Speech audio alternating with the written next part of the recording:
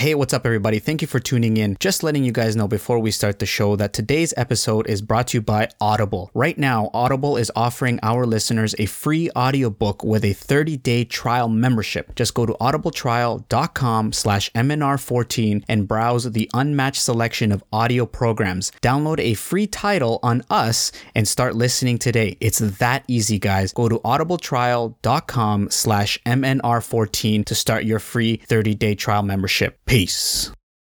Okay, we are recording. Welcome, everybody. A day late. You guys thought that I had tricked you and that I wasn't going to broadcast a podcast to you guys, but haha, I did it. I'm doing it. Yes, there was some crazy issues that happened yesterday that did not allow me to record a podcast yesterday. But all that aside, we today are recording the podcast, and hopefully we can get through the technical issues that we were having with microphones. Either way, welcome to another podcast. My name is Mario, and of course, this is the Straight Out of Islington, an Arsenal podcast. Today is going to be a little bit different because I am joined by AJ, who has not been on the podcast for a very long time, and I am so stoked to have him on the pod. Ryan was a late dropout. He had some things, and of course, Elliot is on. Can't do these late ones for right now. So, AJ, what's up, buddy? Welcome back. What's up, man? It's been a long time since we've really got to get a good talk together about the Arsenal. Definitely been missing talking with you and the boys.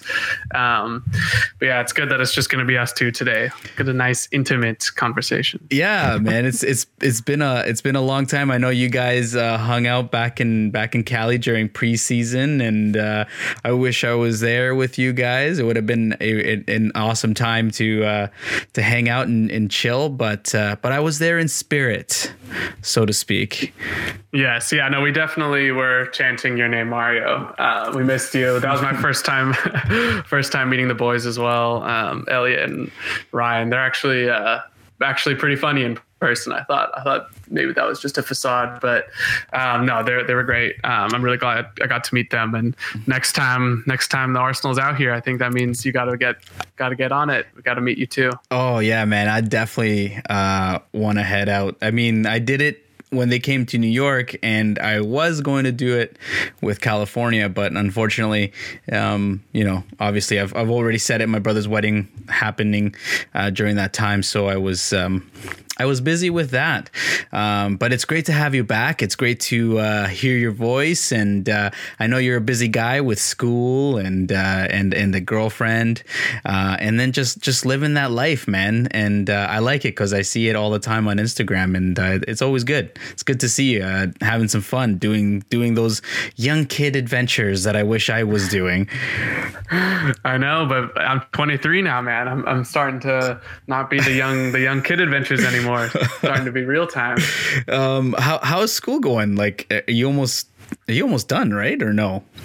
Yeah, so I actually probably last time I was on the podcast, I was just finishing up my undergraduate degree, so like just my regular degree.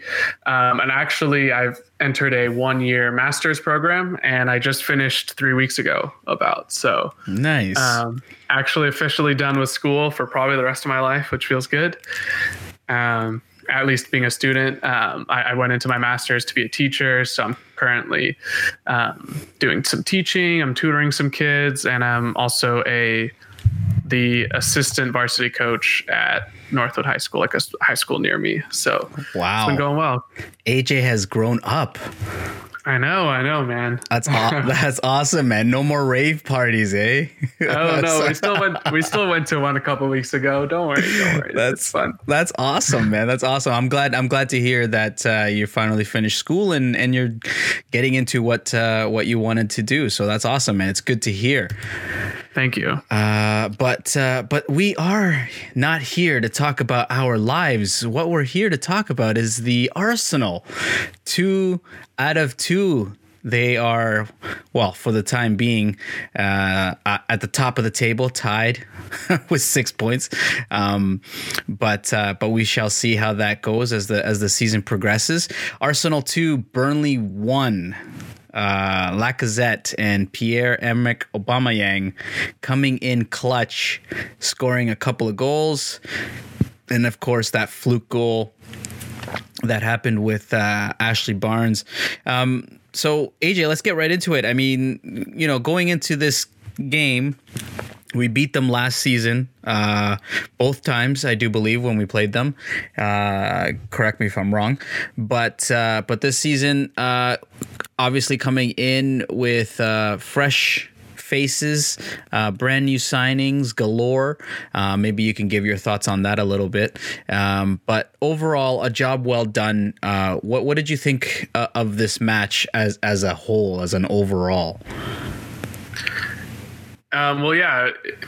Speaking about Burnley, it's interesting because usually I think you would associate a Burnley type of team to be a bogey team to Arsenal, very defensive, compact, smart at their pressing and everything. But in the last few years, we've always seemed to do well, especially at home against Burnley.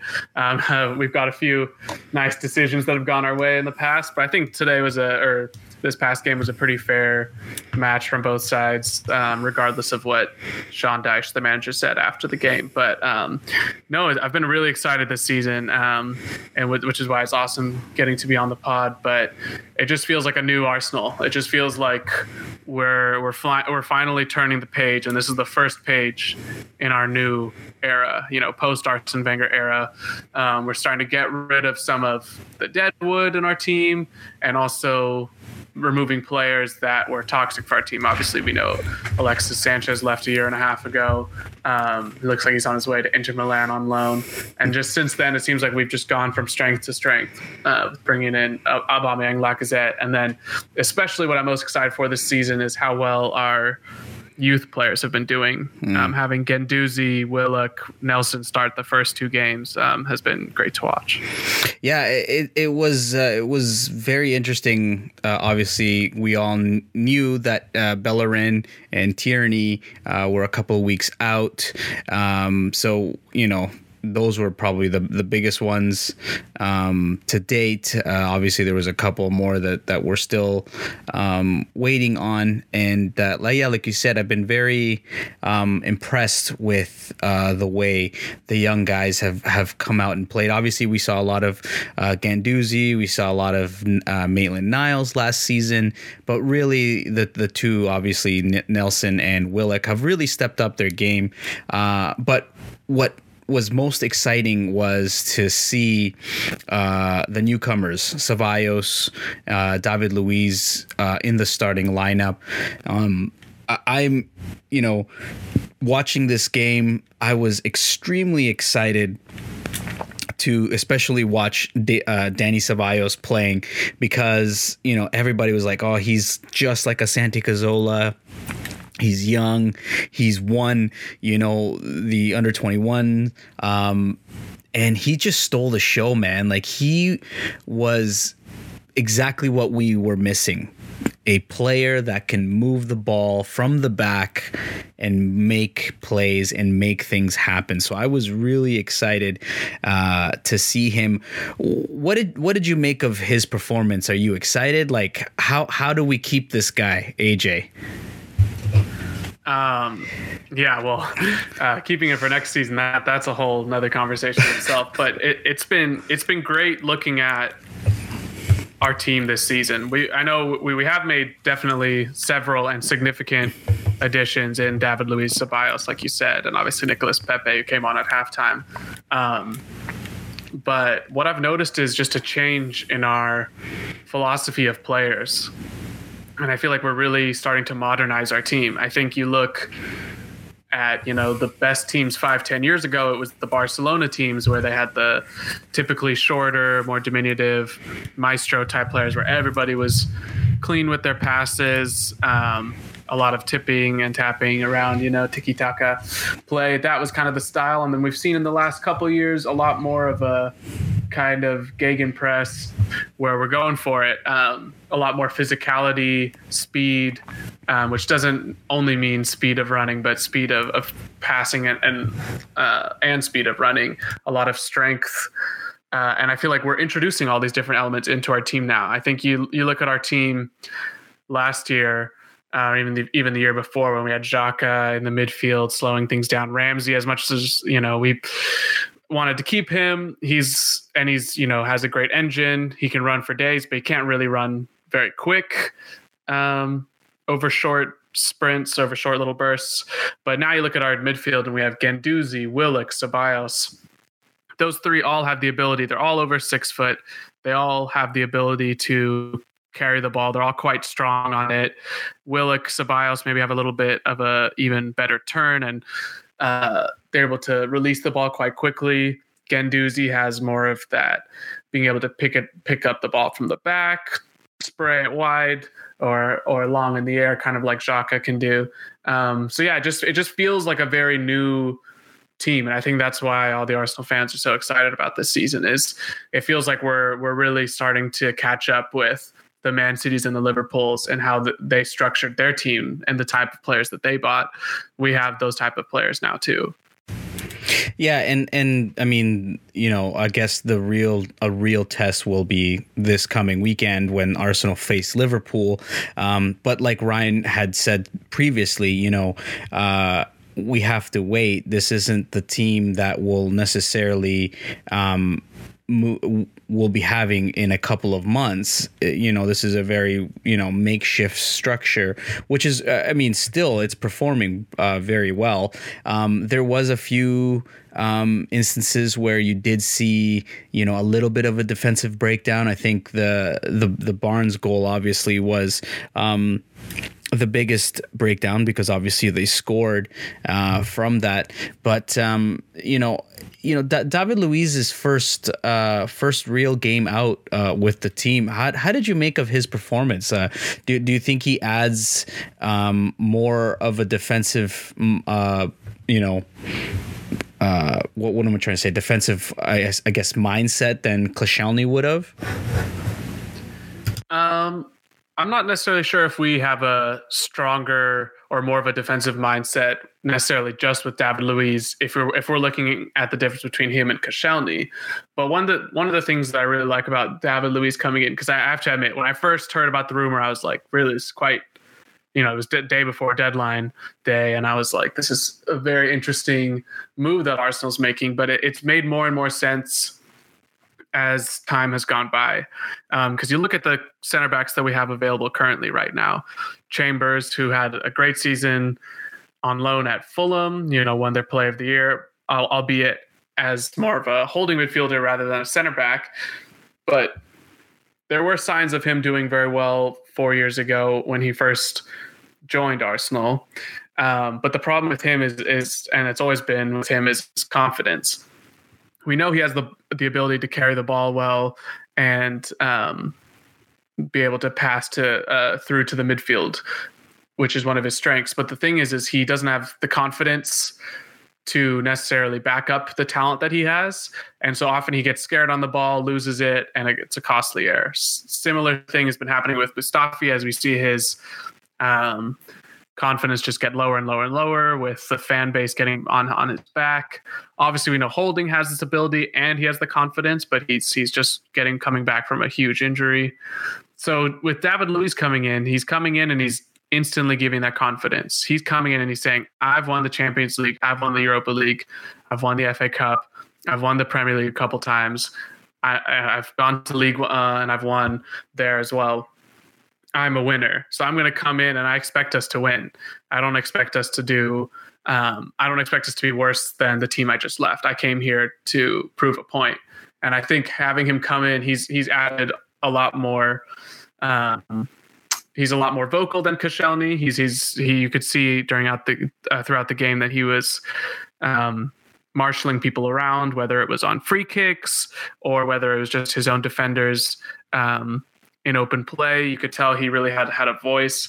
So I feel like he's added a lot more solidity and confidence into our back line. And I think that confidence that he has emanates to the rest of the defenders that we have, and then also to the fan base, which helps everybody play. I think if the fans feel confident, players feel confident. You can tell when we're playing out from the back sometimes and it doesn't go well, and the fans get on the players' back, they end up just booting it out because they don't want to upset the fans. So I think being confident and showing that you know that you have talent, having that self-efficacy can really help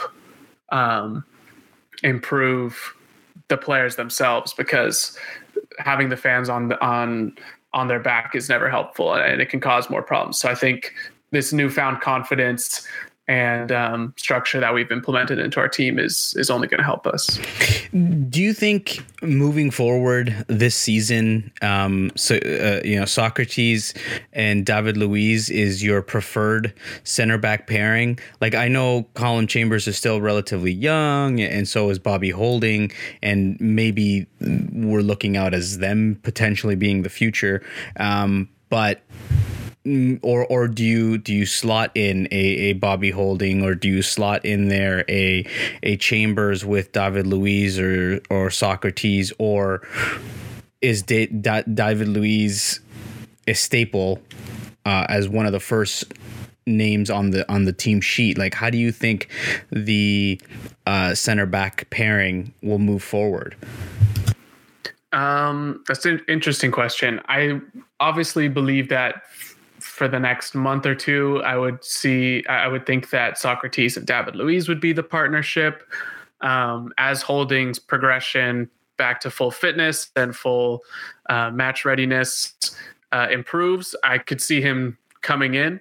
But right now, I think this would be my center back pairing to start with. I think unless Bobby Holding comes back in a month from now and absolutely storms it like he was kind of doing at the beginning of last season, I think he will still get a lot of game time, and I think he could be a good rotational option for this season as he recovers from that injury. So I don't think we need to put too much pressure on him necessarily straight away and expect him to be a starter. I think we can expect Socrates, David Luiz to kind of steady the ship for the next 2 or 3 months. And if we see in 3 months' time, 2 months' time, that Holding is ready to be integrated into the first team and is outperforming the other center backs, then we can potentially bring him in more as the starter. On the topic of Callum Chambers, I think he's always going to be a fourth choice center back. It's sad because, like I said, when he arrived, I think it was about 4 years ago, I had really high hopes for him. He looked tenacious. He looked feisty, like he was going to win the ball and dribble past a player and lay it off to somebody. But I think since then, his confidence has just kind of gone down, and I don't see him ever being able to be a first team regular at Arsenal. But if he's a fourth choice and he's willing to be fourth choice and hopefully maybe even work his way up to third choice, I think it's always good to have those players. You need backups, and especially the fact that he's English helps with the English quota as well. So yeah, for right now, I think Socrates and David Luiz, but if Holding ends up coming back from his injury in good shape, then I could see him slotting in for one of them. Yeah, I would agree with you, Socrates and David Luiz. I think their partnership will slowly start to get better and develop into a point where they can sort of mirror each other's moves and back up each other. The one thing that's really scaring me after watching these two first matches is obviously the new rule that you can play the ball within your box and you can have the defenders within your box. And I mean, Arsenal likes a lot of the times to play out from the back. You saw, especially more so with Burnley, how they were pressuring right from the kickoff. And you can probably get away with these so-called lesser teams, quote unquote. But I mean, you can't do that with like the Liverpools, especially when we're playing them next week. The Man Cities, the Manchester Uniteds, the Tottenhams. Do you see that being a problem? Yeah, I could potentially see it being a problem. I think adding David Luiz into this back line does help somewhat solve that problem, in that he is very, very comfortable on the ball. And I think he will provide, again, more of that solidity in our defense and in our ability to build up from the back. The thing is I don't think people who say, oh, why are we just building up from the back, just boot it long every time? I think the problem is the game is moving away from that. The reason that the rules were changed and that people now defenders can be in the box is that so they are able to build out from the back a little bit easier than it was before when the ball had to leave the 18-yard box. So I think it's just the natural progression of the game right now that we are going to have people playing out from the back. I mentioned earlier I was a coach, and when I've been coaching my players, I was surprised that, because this is my first year coaching them, I was surprised that many of them would always play out from the back, ball on the ground and everything. So they've been taught at, ages even 14 to 18 years old right now. They've been taught the last 10 years of their life to play out from the back. So I think it's something that we have to get used to and something that we just need to continue to improve on. I do believe, though, that it sometimes can be too much. And if the fans are already on our back, then maybe that is a time to just say, okay, let's just go long. Let's be safe with it. But if there are opportunities that we can play off from the back, I think that is the model that we're going to be doing going forward anyway. So we might as well just start getting better at it. Yeah, that's true. I mean, it is scary at times, but I saw it more so. This match with Burnley, I don't know why. I just something about it just really scares me, but it's something that they're going to have to get used to, like you said. So I'm hoping that they can continue to get better with that as practices roll on. I want to talk about obviously the front three pairing that we've been wanting to see from the start of the season, ever since, we heard that Nicolas Pepe was coming on board. We got to see that at half. He was substituted for Reece Nelson coming in. I want to talk about him specifically more.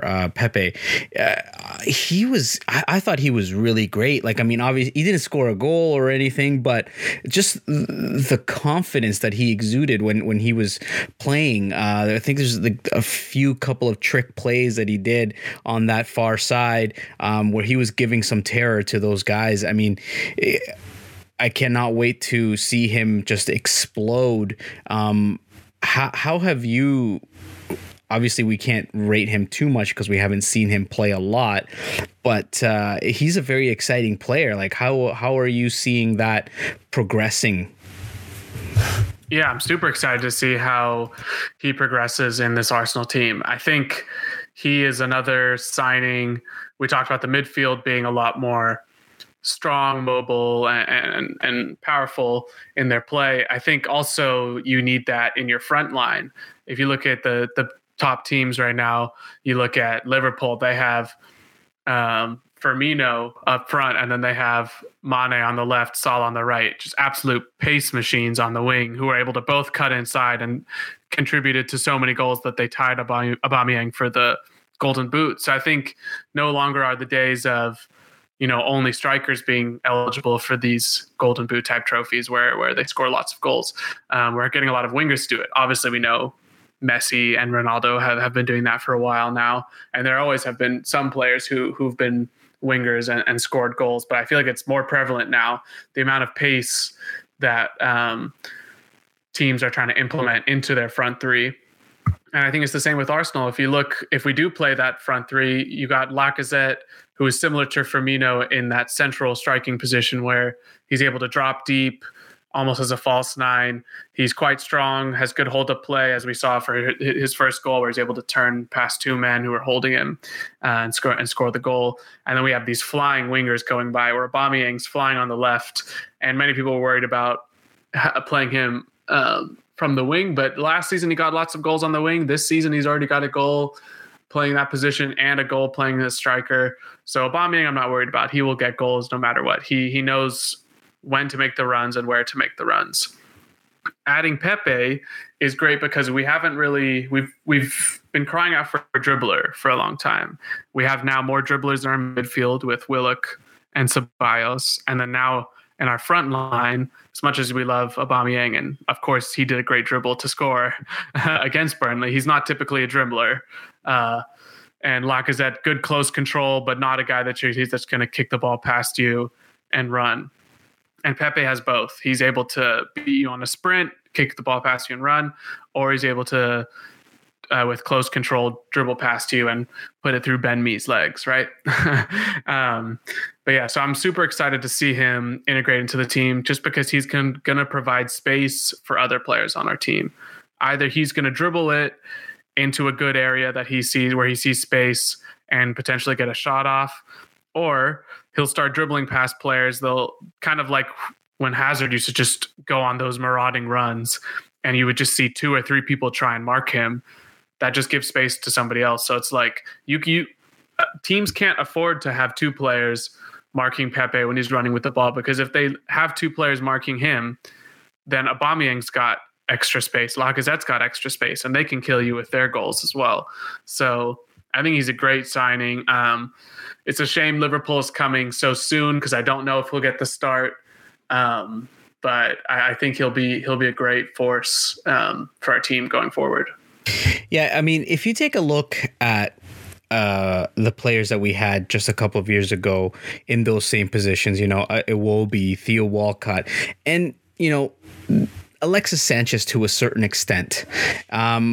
Those players, you could really tell now with the quality that Arsenal has now, you could tell that those players were not going to get Arsenal anywhere. I guess those players were just there just to, sort of keep us in the top 5, top 6 type of thing until Arsenal was really ready to start splashing out the money. I mean, obviously they splashed out the money for Mesut Ozil, Pierre-Emerick Aubameyang, Lacazette coming in, and now Pepe, obviously the highest paid player that Arsenal has gotten. But you never really felt with those other players that Arsenal were going to get somewhere. And I'm not saying that, I'm not daring to say that Arsenal are going to win the league this year, but it's a step in the right direction, and you can really see that the more you spend for a player, the better quality you're going to get. And I think that's where Arsenal is starting to move. Well, at least I'm hoping that's where they're starting to move in that direction. That yes, these players are high in price, but there's a reason for it, and I think they're starting to see that. Would you agree? Like, what do you make of it? Like, obviously it will be. I rate. He was good, but not at the caliber that we're now just starting to get used to. Or am I wrong? No, I totally agree with you. I think it's been a while since we've had a real scary goal threat on the wing. Obviously, Alexis did it. Walcott had one season where he did it very well back in 2012, I believe. But we've had a lot of these Nasri, Iwobi, Hleb. We've had a lot of these kind of attacking midfielders, Arshavin, that were shunted out wide, and they were usually typically not super quick, very good on the ball, but they weren't quick enough to beat a man and dribble past him. Iwobi is very good at close control. He's very strong. He's able to hold the ball up well. I was actually very sad when he left, just because, he's actually a month younger than me, so we're born in the same year and everything. And so all the pictures of him as a kid wearing those jerseys, that's the same pictures that I have of me, when I'm wearing all those jerseys as a kid. Obviously not on the Arsenal Academy team, but I was sad to see him go. If you would have asked me, would I have rather Mkhitaryan go or Iwobi go, I would have said Mkhitaryan can go.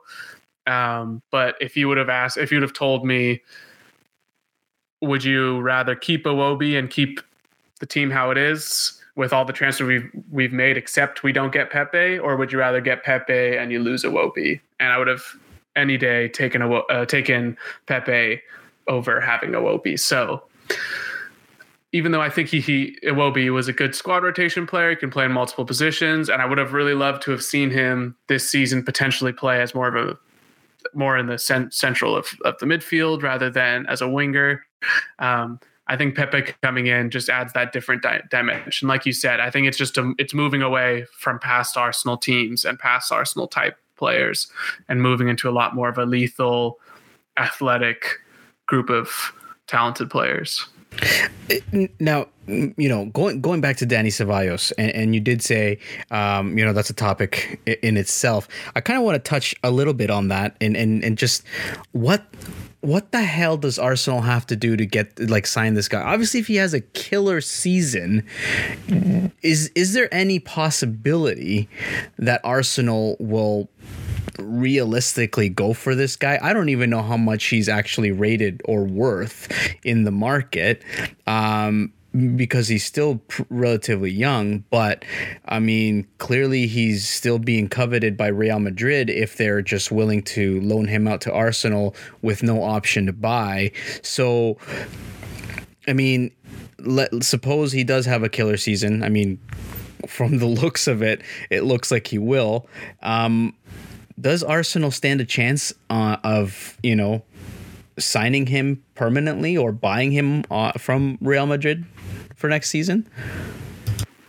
I think there is a small chance. It's not the biggest chance. I think the only way that this happens is if he has a really good season with Arsenal, but so do the central midfielders at Real Madrid.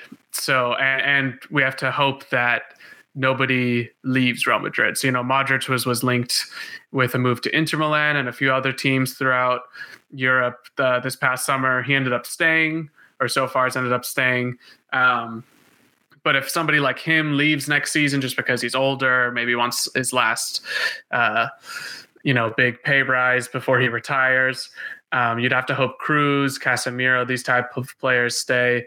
They still have Isco, and they kept James Rodriguez this season as well. And Asensio can sometimes play there as well. So they do have a lot of midfielders. So the only hope is that he has a great season for us, but I guess not absolutely perfect, because if he really is that good and ends up contributing that many goals or that many assists or even assists of assists. If I were Real Madrid, I would take him as soon as he comes back next season. I would take him and put him in the team. I think he's a great rotational player, at least for them. So I don't really see a huge chance of us being able to keep a hold of him, unless, like I said, that the Real Madrid midfielders play very well and end up opting to stay at the club. Because I think if a player like Modric goes, I think that's the perfect opportunity for Ceballos to come in. And you can tell he really wants to make it at Real Madrid. I think some players leave out on loan and they're kind of just like, I don't want to play for my parent club anymore. My time is up there. But he seems like the type of guy, he's young enough, just turned 23, where he's thinking, if I have a great season here at a great club like Arsenal, I might be able to push my way into the Real Madrid team. But I hope that maybe he has such a good enough experience, just like this game at Burnley, where the fans loved him.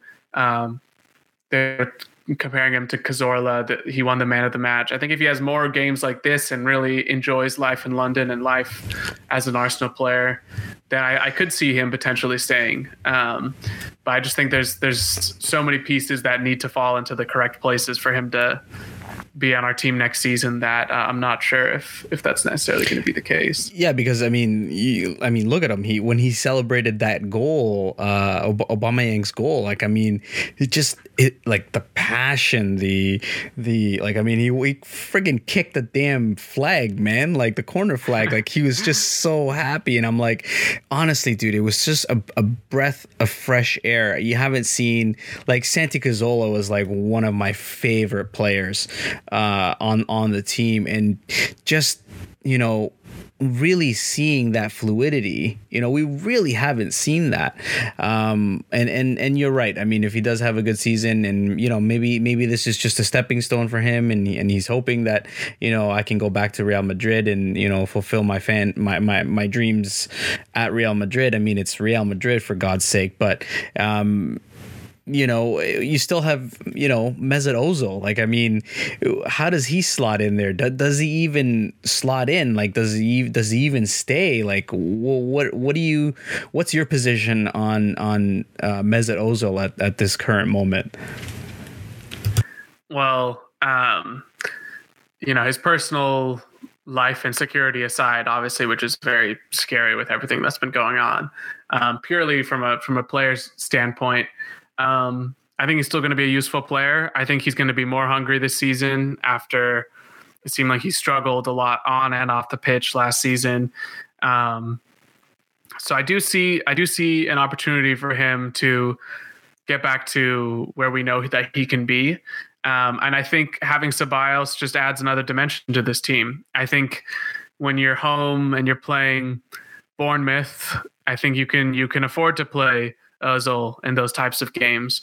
And I know it sounds crazy, this guy's earning $350K a week, way or his wages way outweigh the other players in our team. It's crazy to think he can't play away games, but I think maybe, in those tough away games, especially against the big teams, you bring in a guy like Ceballos, much more mobile, going to work hard for you defensively, going to press. I would love to see a midfield that we just threw against Burnley. I'd love to see a Guendouzi, Willock, and Ceballos trio against some of the bigger teams, because I think that they have a lot of fresh energy and really fresh drive to impress. Ceballos wants to impress at Arsenal because it's a big club, and he wants to do that so that he can go back to Real Madrid and hopefully start for them. Willock is just coming into the first team, wasn't even really involved too much last season at all. Now he's coming in and he's a first teamer already. Guendouzi was heavily involved last season. He's going to continue to be heavily involved this season and hopefully continue to progress. So I feel like these guys are hungrier maybe than an Ozil is, but I think Ozil, with that front three in front of him, you can't deny that he must be super excited to be playing with the likes of Aubameyang, Lacazette, and Pepe. So I don't think we'll be pushing Ozil out of the squad. I think he'll definitely still have a very integral part of this team. Oh man, you mean no MLS yet for Mesut Ozil? Yeah, the links to DC to replace Rooney. I mean, if he decided to go in January and we were doing quite well in the league and he hadn't contributed that much, sure, then we get that off our wage bill. Potentially bring in another player in January, as it sounds like Josh Kroenke was hinting that we're going to be active in January as well. Which is exciting. So if that's the case, then I wouldn't mind that so much. But I think for now, we just have to assume Ozil's going to be with us for this entire season, and let's see if we can get the best out of him. Speaking of Josh Kroenke, it got me thinking something that I wanted to ask Ryan. Well, basically all of you guys, is how much. Because Arsenal, obviously, they're talking about how they had only 45 or 40 million to spend on players. And then obviously they had a lot of really good dealings throughout the summer. I think Elliot broke it down very, very well, because he's, all of you guys are like mathematicians. So I'm nowhere near that. But then, we heard Josh Kroenke, do his little speech. How much of these signings do you attribute to him actually walking the walk or talking shit, or how much is it because of, Edu coming on and, Don Raul and Vinay? How much of that do you attribute is the Kroenkes, or is it the people that they hired? I think overall it was the people that he hired. I think Edu probably hasn't had too much influence, as he only came in about a month ago. But I think with Don Raul, as you said, and Vinay, I think that they did have a big big role to play in the transfer dealings that happened. And I also think that Josh did have a big impact as well. I think the whole movement of We Care Do You, and having the Cronkies really just be called out, flat out called out for their lack of participation and communication to the Arsenal fans. Obviously, these, billionaires are trained to say the right things. We heard Ivan Gazidis say all the right things all the time. But I have to admit, when I've listened to the few interviews by Josh Kroenke, I've felt more confident. I can tell that whether he actually genuinely really, really loves Arsenal and loves the sport as he says he does, I do know that he loves his ego, and his ego is definitely hurt with that "We Care, Do You" movement, and definitely hurt Stan's ego as well. And so I think they decided together that, okay, it's now getting to a point where we're starting to look bad. And we don't want our reputation on the line. We don't care about Arsenal maybe necessarily as much and their reputation, but if our reputation's on the line, that's not good for our other businesses. So I think Josh now, and because his dad is involved in all the other teams that they own, I think he sees this as his project. He's like, my dad has too much on his plate. He's in America all the time, not interested in Arsenal, not interested in this soccer, football. So I think Josh has taken this mantle and been like, okay, well, this is my team now. I'm going to run it. I'm going to tell the people like Raul and like Vinai what they need to do or not necessarily what they need to do. I think Vinai and Raul are much smarter and know much more about the world of football than Josh does. But I think Josh finally maybe kind of put his foot down and said, okay, I'm tired of Arsenal fans thinking bad on us. We really are going to have to make some moves. I will fund whatever transfer activity you believe is necessary, obviously within financial fair play. Go ahead and do it. And it sounds like then at that point, Don Raul and Vinai took over and chose the right players to help build this team that we have for this season going forward. I mean, it's really, really exciting. I don't think we've had that much communication from all different levels of board members and owners in so many years. So I think it's great. I think it's going to push us forward. Yeah, I don't think we've had this license sort of to be bold. You did see the hints, obviously, back in the day when we signed Mesut Ozil on transfer deadline day, certainly with Lacazette, Aubameyang, Alexis Sanchez. But now I think I don't know what it is. I think there's more trust in the boardroom with doing these sort of deals. You have Don Raul, who looks like a friggin' mafia boss, and the way that he talks and shit, right? Like I love it.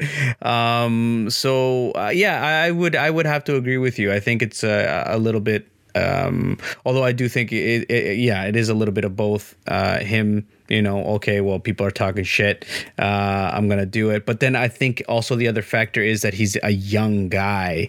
And you know how, us young guys, we have our big egos, like you were saying. So maybe it's a little bit of both. Maybe he does care about the club, but he probably cares more so about, hey, man, put some respect on my name, type of thing. Yeah. So, it's I mean, whatever it is, I don't care. I mean, they're doing wonders for the club. I mean, they've gotten players that we've been crying out for. And I'm happy to continue with this movement.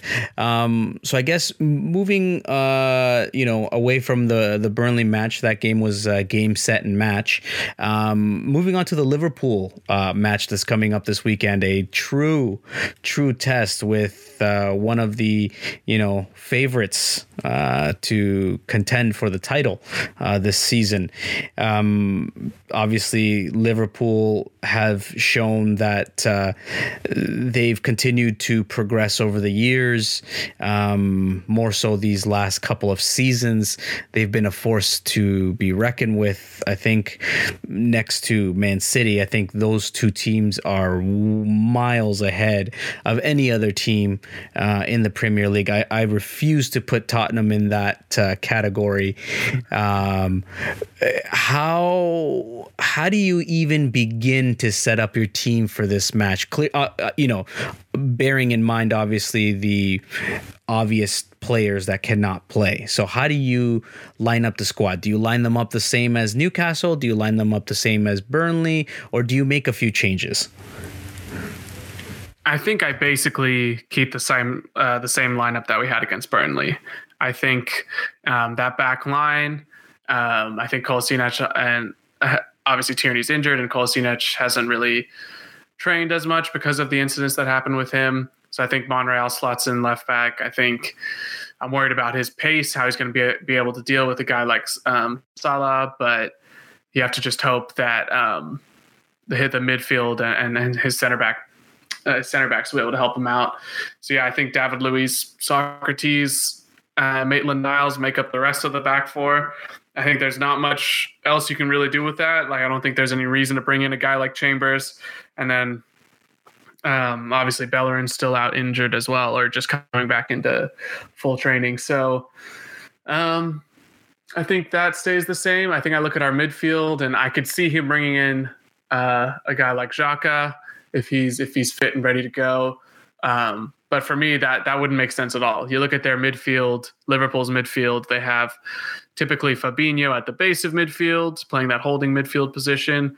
And then their two center mids in front of him are Wijnaldum and you could do Chamberlain, you could do Milner, you could do Henderson. They have a lot of workhorses who are able to play those central midfield positions. And I think we have to match that. So we can't be playing with slow players on the pitch. I think you look at our midfield options, and the three that are the quickest, tallest, strongest are the ones that we had against Burnley: Guendouzi, Willock, and Ceballos. Now, the interesting thing is with the midfield is whether we decide to go a 4-2-3-1, where we have two holding midfielders and an attacking midfielder like we did against Burnley, or whether we match Liverpool and we do a 4-3-3 and we have Guendouzi at the base with Ceballos and Willock more advanced, but both of them more on like the same level rather than one being more advanced than the other. So I think that'll be interesting how we decide to line that up. And then looking at our front three, I would love Nicolas Pepe to come in. Obviously, I think Aubameyang's going to start on the left and Lacazette's going to be striker. I'd love Pepe to come in for Nelson on the right, but I think I was encouraged by Nelson, actually. I think he had a few better moments in the Burnley game than he did against Newcastle. And he might provide more defensive work rate. I think we saw Pepe so far. One thing that we have seen in the very small sample size of 2 games so far this season is that he can sometimes be a little lazy walking back. I think he definitely is more of a forward than a wide midfielder. I think he wants to be the guy scoring the goals or assisting the goals. So I think he tends to stay up a little bit more, kind of like a Hazard, a little bit higher up on the wing than maybe a guy like Reece Nelson, who's younger, trying to prove a point, more of a midfielder and more willing to work back. So it might be Nelson just for defensive security. And if we're losing going into the second half, we can do the same thing we did against Burnley. Bring Pepe on at halftime, and he'll inject that pace. Yeah, if things go astray. But I mean, there are some encouragement there. Alisson is pretty much injured for a couple of weeks. They're not with their main goalkeeper. Adrian seemed to have gotten a knock from that attacker or whatever coming onto the pitch. And I mean, I was reading Jamie Carragher has concerns for Liverpool's defensive performances this season, and he also fears that their high line could be exploited by Arsenal's pace. I don't get. I mean, Alexander-Arnold is pretty fast. You have Virgil van Dijk, who's probably the best defender in the league right now. What do you say to that? Like, I mean, surely he's just probably playing mind games or whatever. I don't know. Like, I think Liverpool's defense is pretty solid.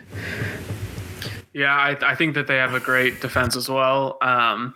think Matip is maybe their only slightly weak point where he's still a good defender as well, but probably the least, probably not the best out of those four options that you just mentioned before. And obviously Robertson at left back. They're all quite quick except for Matip on the turn. But I feel like the only way that we can get at them is, like you said, they have a high line. This will be the opportunity for David Luiz, Guendouzi to show their long-range passing ability and be able to play those balls, because Aubameyang's making those runs all day long. Even from the wing, he'll make those runs between their right back and their right center back, those cutting lines.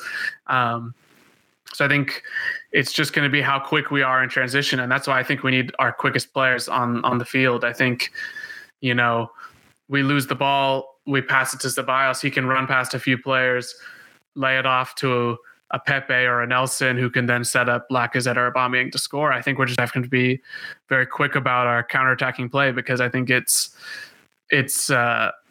I think we would be lucky if we had more possession. I think Liverpool will definitely have more possession as they're home.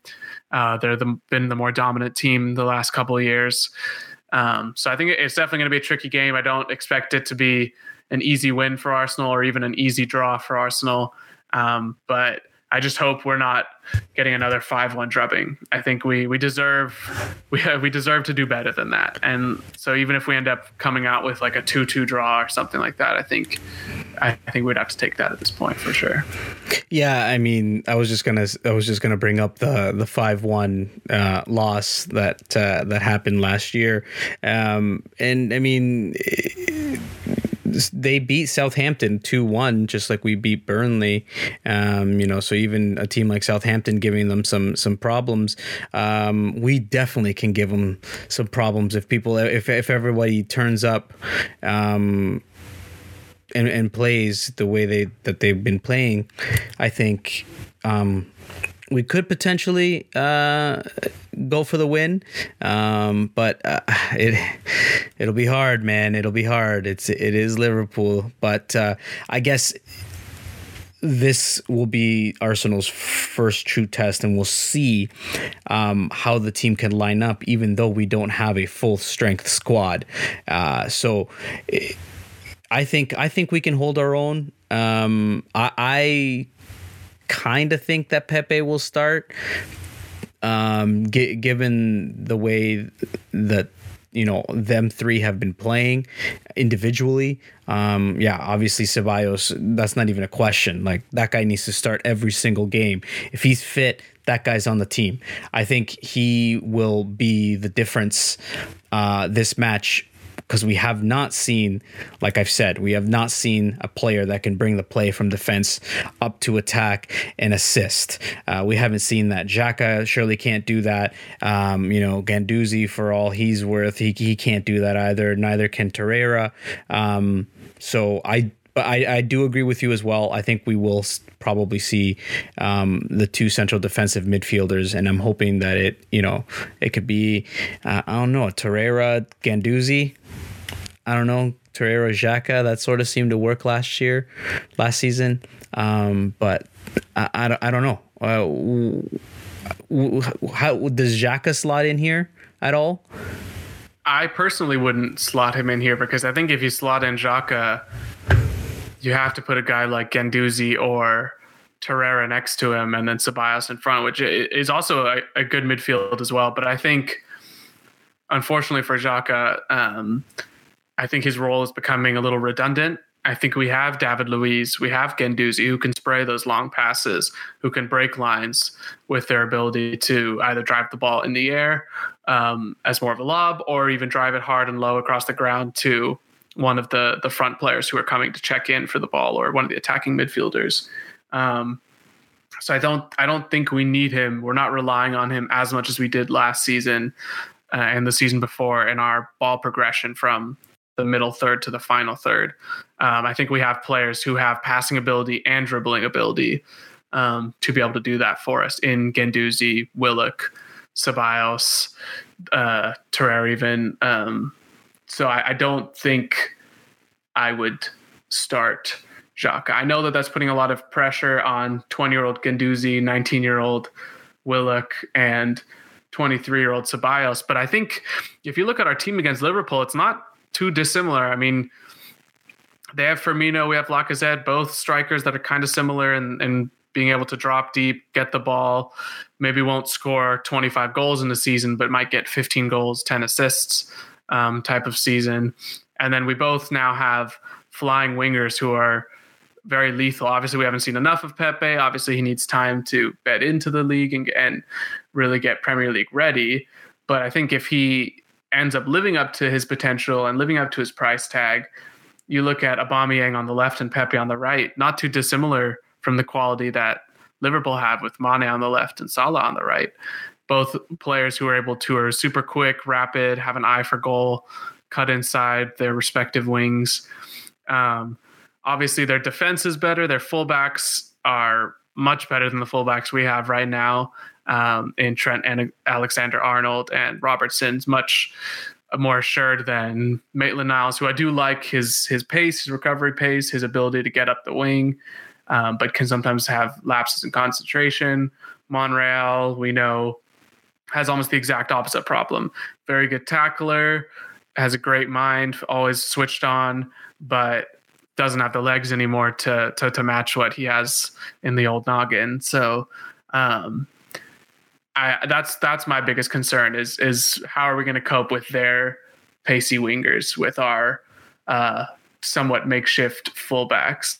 But I mean, you look at and then their center backs, obviously Van Dijk is better than either of our center backs. So their defense, yes, is better than ours, but I'm starting to look at our midfield now and I don't see too much of a gap between our midfield and their midfield. If they lined up with, let's say, Fabinho, Jordan Henderson, and Wijnaldum, I don't think that's any better of a midfield trio than Ceballos, Willock, and Guendouzi, right? I mean, we're quicker across the ground, maybe not as good at pressing or tackling as a guy like Fabinho or a Milner or a Wijnaldum or Jordan Henderson are, but we're a lot more progressive in our ability to dribble with the ball and break lines with our passing, I would say. Yeah, I don't see too much of a difference. I mean, they do have James Milner. Guy's been known to terrorize Arsenal, from time to time, even in the Man City days. Jordan Henderson, I don't rate him at all. I think he's shit. Shit. They still got Lallana. Where the hell has that guy been? Alex Oxlade-Chamberlain. Do we see him on the team? I don't know. That'd be interesting. But I would agree. Our midfielders are not that different. And certainly forwards, they may have more forwards, but I think we have formidable power up front to basically counter theirs as well. So that'll be an interesting match. Do you think Arsenal edge or tie or lose? What do you think? I'm going to be positive, which I know it's weird saying a draw is positive. I'm going to be positive and say I think we'll get a draw from this game. I think we're feeling confident, not just because of the two previous wins, but I think there's just this confidence that is emanating throughout the whole team, throughout the whole fan base because of the movement, the We Care Do You movement, what that caused Kroenke, Vinay, and Raul to do, and then the transfer activity we've done. I think it allows us to play a back four, allows us to do 4-2-3-1 or 4-3-3. I think we have a lot more options now in our midfield, and our front line is looking very pacey. So I do think we will cause them problems. I just know that they're going to cause us problems for sure too. So if I had to put a prediction on it, I think I'll go with that 2-2 I was saying earlier. Yeah, I am also thinking there's going to be a tie, but man, I am hoping that I forever hope that Arsenal always proves me wrong and pulls off a win, because that would be amazing to pull one over Liverpool and certainly a title contender this coming weekend, which is 12:30 p.m. Eastern Standard Time kickoff for me, which is what? Oh, not too bad. Not 9:30. Yeah, not even bad at all. Yeah, time. It was 4:30. Last. Burnley. Oh my God, that's terrible. So I think that's it, AJ. We've been holy cow, we've been almost at an hour in a couple of seconds. That's crazy, man. It seems like we haven't been talking that much. It's been great talking to you. So I always love that. Is there anything else that you wanted to talk about now that we have you here? I think that's basically it on Arsenal. I'm just excited to see how we do against a big team. It's our first real big test, so I think we'll just have to watch and see how we do in the game. I think, like I said, our confidence going into the game is very high, so I think that will bode well for our team. And then on a separate note, it's been awesome getting to talk with you for an hour. Yeah, you're right. I can't believe it's already been an hour. Definitely miss talking with you, Mario. Appreciate all the work that you've put into revamping this podcast and just in all the work you've done previously on this podcast, in being professional, having ideas to talk about, and just organizing us all, because we're all difficult to reach in our different time zones and different schedules and everything. But yeah, so I just wanted to say I appreciate that. Oh man, this podcast wouldn't be a podcast without you guys. So thank you so much. I appreciate your guys' time as always. I know that time is always precious, but I'm hoping that we can continue moving on with this, and I'm hoping to hear more from you now that hopefully you do have a little bit more time with no more schooling. But I know those rave parties just keep going, so I know how that is. No man, all kidding aside, thank you so much for coming onto the podcast. Just a couple of quick updates and announcements, guys. Obviously the links for everything that will be in the description below, where you can find us, and basically anchorfm.fm is the place to find us, and then you can see all the other little places where you can find us. We're on Spotify, Apple Podcasts, Tune in, all those great places, and anchor.fm. If you use that app, you can send us voice notes, questions, comments, concerns, anything you want to send our way. Of course, be nice, don't be an asshole, and then we can put that onto the podcast and we can discuss and all that good stuff. Also, join our mailing list. That way you can get up to the date, up to the minute, I should say, podcast notifications. It's nothing spammy. It's just literally just you typing in your email address and getting on that mailing list, so we can blast out a new podcast episode like this one, for example, and you'll get that in your email so you can hear it right away. Other than that, on behalf of myself, AJ, Elliot, and Ryan, that has been a Straight Out of Islington, an Arsenal podcast. Thank you for listening, guys. Until the next one, peace.